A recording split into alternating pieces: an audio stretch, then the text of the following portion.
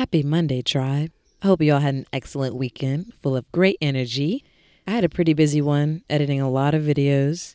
I also dropped my ebook, The Ultimate Guide to Building Wealth Young, for all of my fellow artists of morality who are interested in becoming financially free.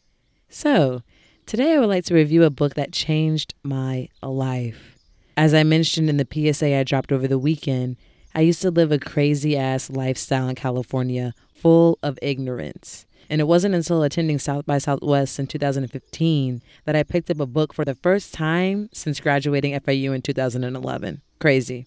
So, the book that I picked up was called The 4-Hour Workweek by Timothy Ferriss. The greatest takeaway from this read was that I finally realized I was working hard and not smart. Turns out I was spending 60 hours a week on social media promoting myself and the production company when I should have been putting my energy into rehearsing, booking shows, and effectively networking, right? So focusing has always been my downfall, and Tim does a great job teaching us how to make a goal, outsource the petty tasks in our business, and zone in on the most beneficial part of our own business. He's all about living the laptop lifestyle as well. So my tribe, if you all are looking for some direction from a well-rounded dude, pick up The 4-Hour Workweek by Timothy Ferriss and learn how to really make your dreams become a reality, right? It's all about energy management.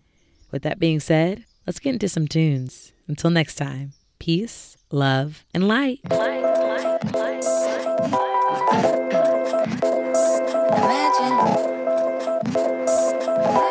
Can you turn me up a little bit, please?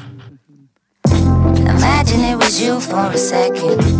Imagine your life being threatened, left by the wayside, praying for a lifeline.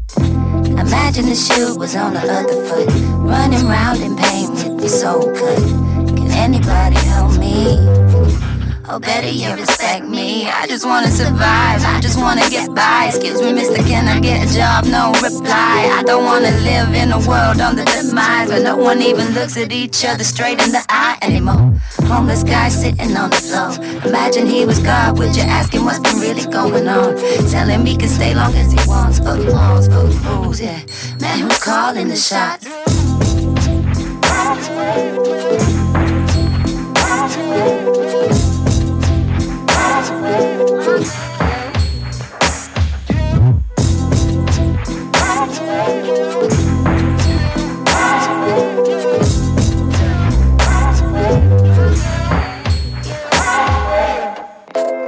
Who's got control of the spaceship?